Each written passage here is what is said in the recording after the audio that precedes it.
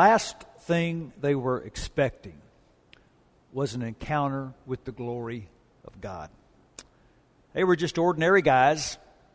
It was just a typical night. It was a dull place. They were just doing mundane work.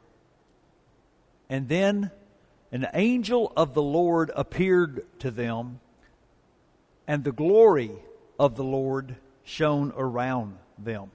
And I've always focused on the first half of the angel showing up, but I never really thought a lot about the second part of that sentence. What does it mean? The glory of the Lord shone around them. It must have been like every Christmas light in the world was suddenly turned on. And it made them afraid. It would have made you and me afraid. But fear turned to cheer as the good news of the birth of a Savior was announced. And suddenly, a pasture became a cathedral.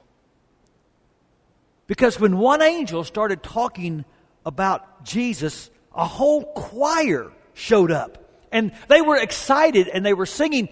And it wasn't that they were excited about their salvation. They were already saved. They were excited about our salvation.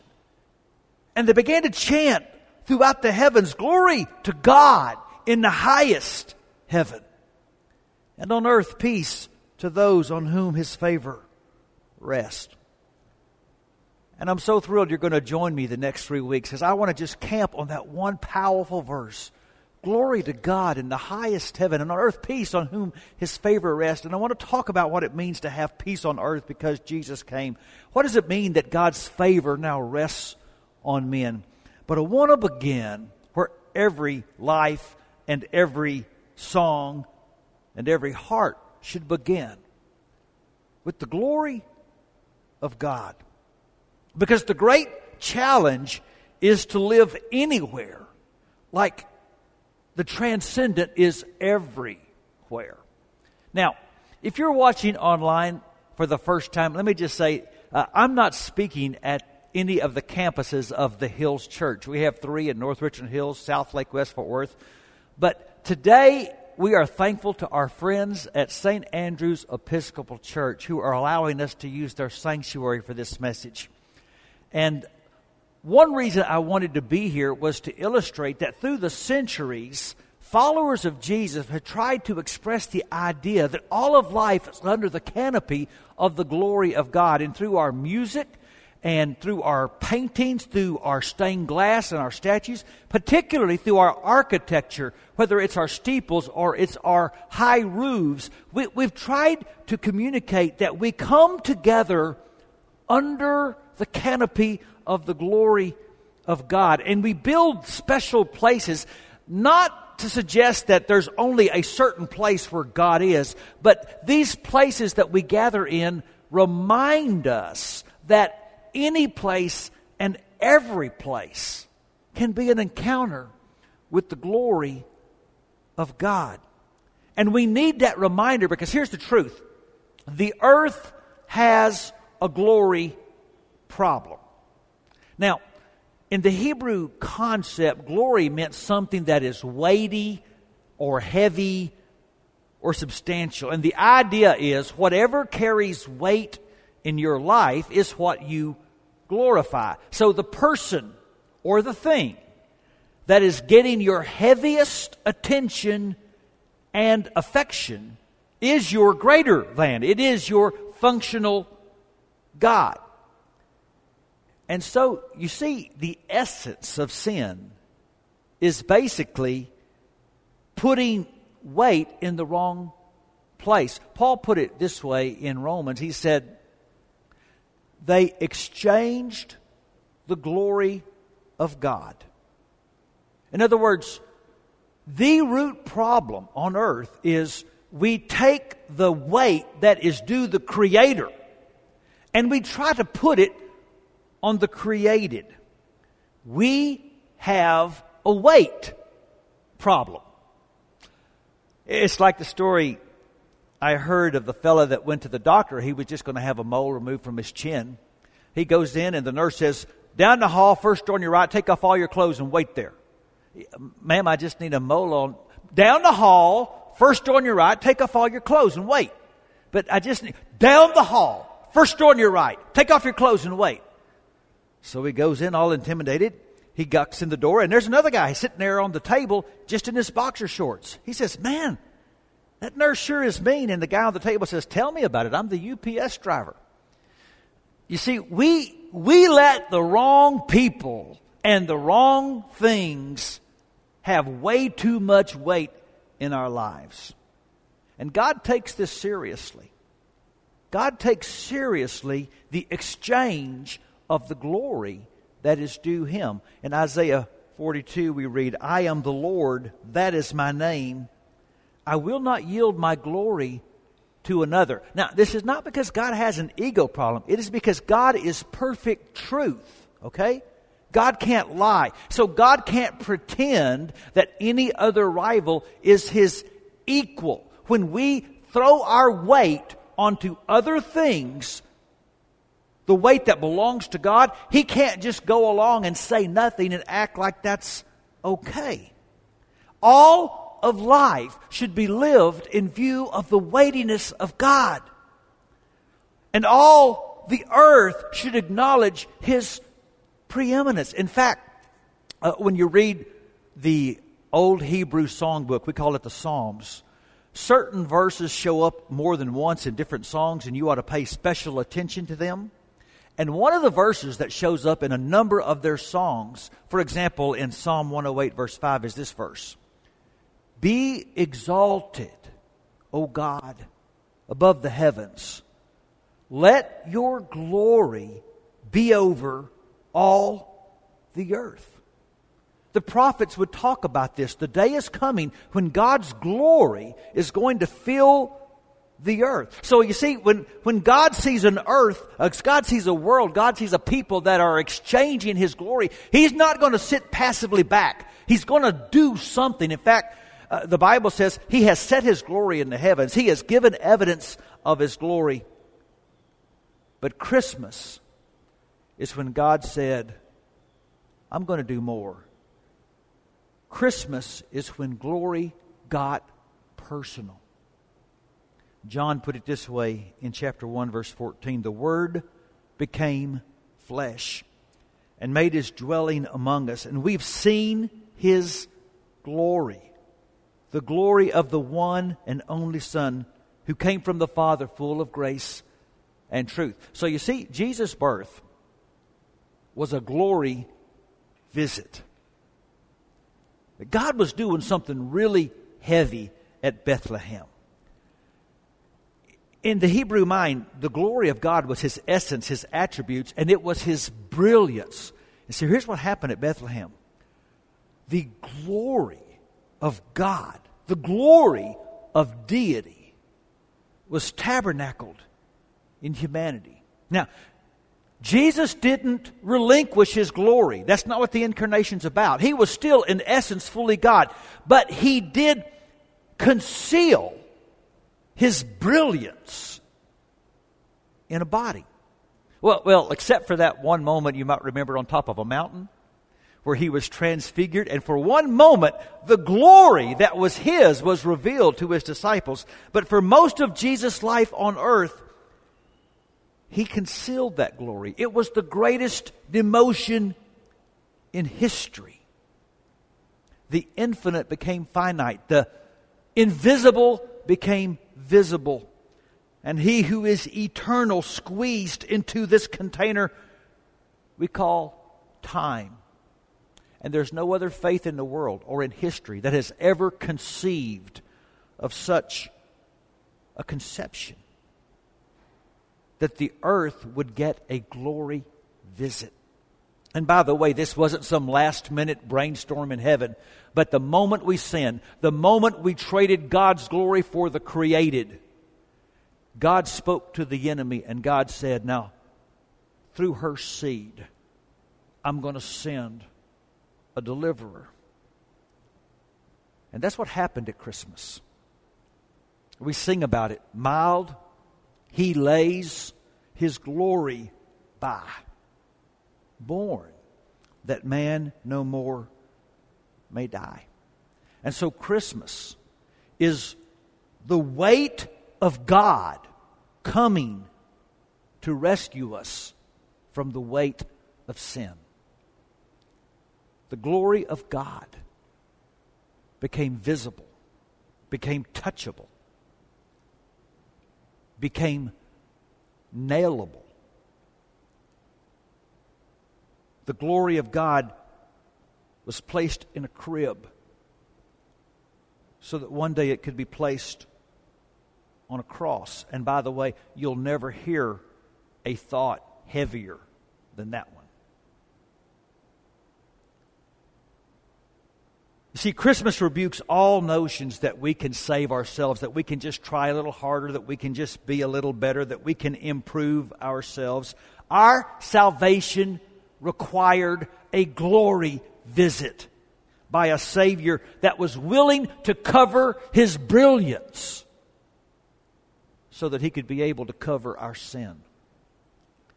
And yet, do you know the night before Jesus went to the cross, He was thinking about His glory.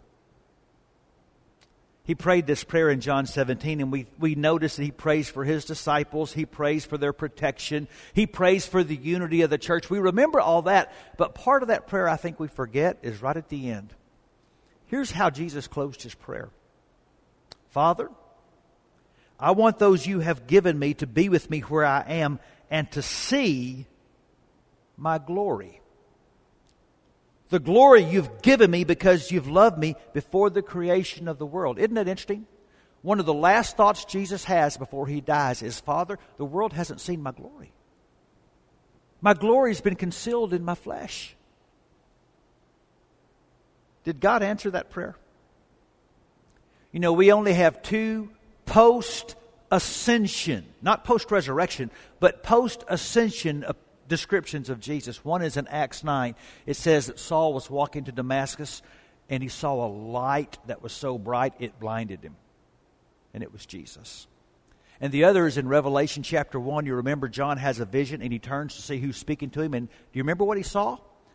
I saw someone whose hair was white as snow, whose eyes were blazing like fire, whose feet were like bronze in a furnace. And get this, he said, and I saw his face, and his face shone like the sun in all its brilliance.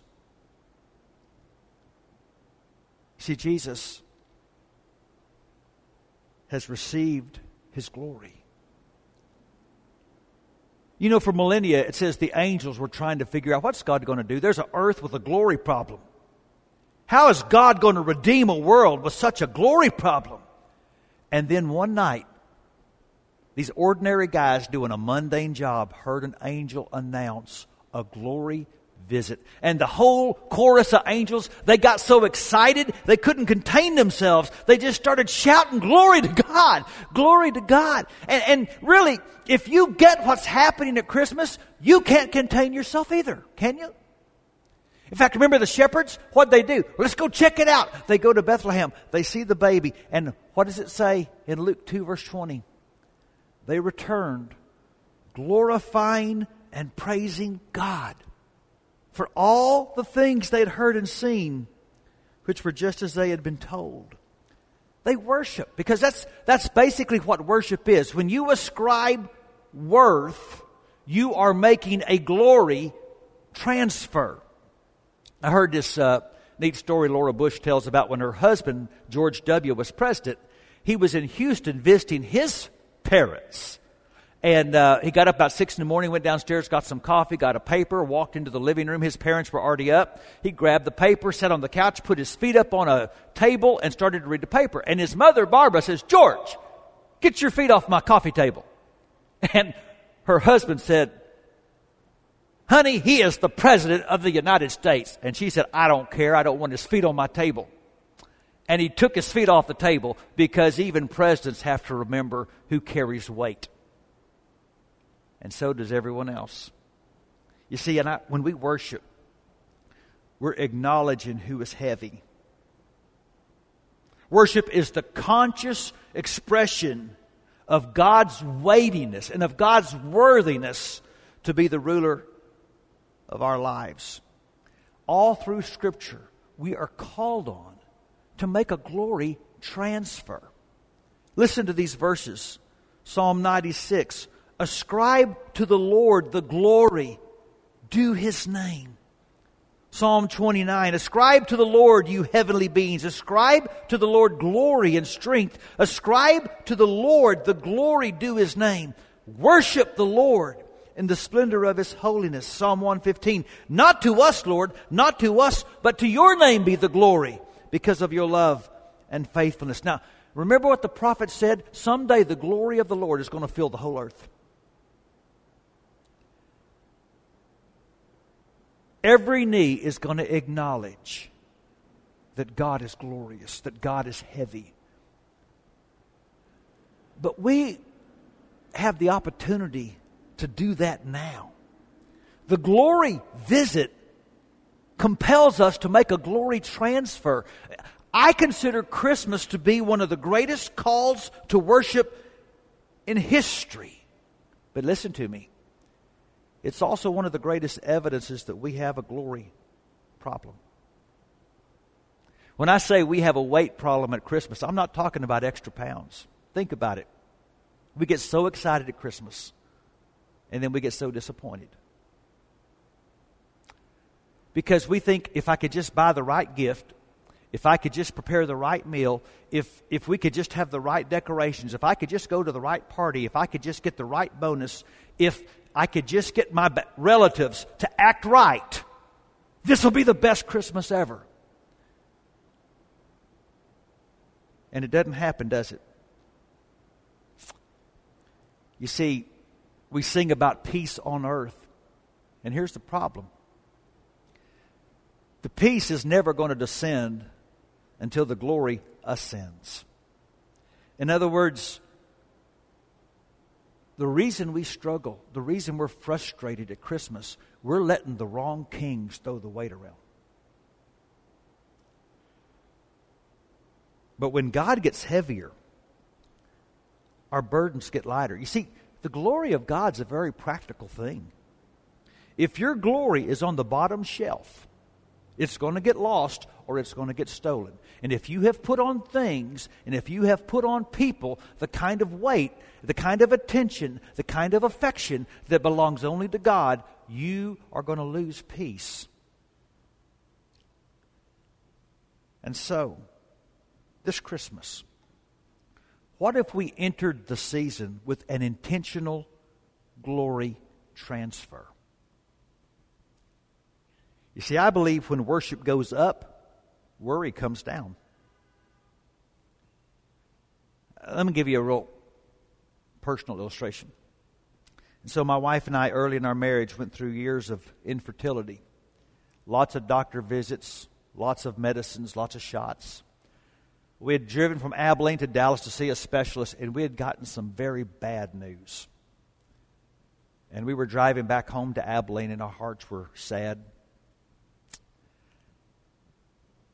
And then, somewhere between Fort Worth and Abilene, we had to pull off the road because of a storm. And it was the most amazing storm I've ever seen. The lightning was hitting the ground all around us, and we literally got off the road because it was dangerous to drive. And the brilliance was so intense, you could have read in that dark night in the car. And at first, we were afraid. And then we began to be amazed. We were literally under a canopy of the glory of God. And our hearts and our spirits began to lift. And we began to realize that we could not put the weight of our joy on things created. And the storm passed, and we drove, and we were facing the exact same issues, but with a completely different spirit. Because it matters. It really does matter what you decide is going to be heavy in your life. And so, my prayer is that this year we have the heaviest Christmas ever. And the way to do that is to join the angels and to join the shepherds and give glory to God. And we're going to do that right now. So I'm going to ask you now, please stand wherever you are. Hear the words of Psalm 138, verse 5. May they sing of the ways of the Lord, for the glory of the Lord is great. And so we're going to enter into a season where we make a glory transfer. And we give God the weight He's due.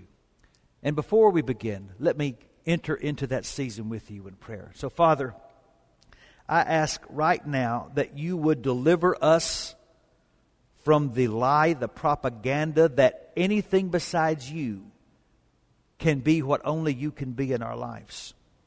We tend, Father, to let things get too heavy. We let things throw weight around that shouldn't. And we repent of that. And so, Father, we enter now into this Christmas season, joining with the shepherds and joining with the angels and saying, glory to God in the highest. You alone are heavy. You alone are worthy.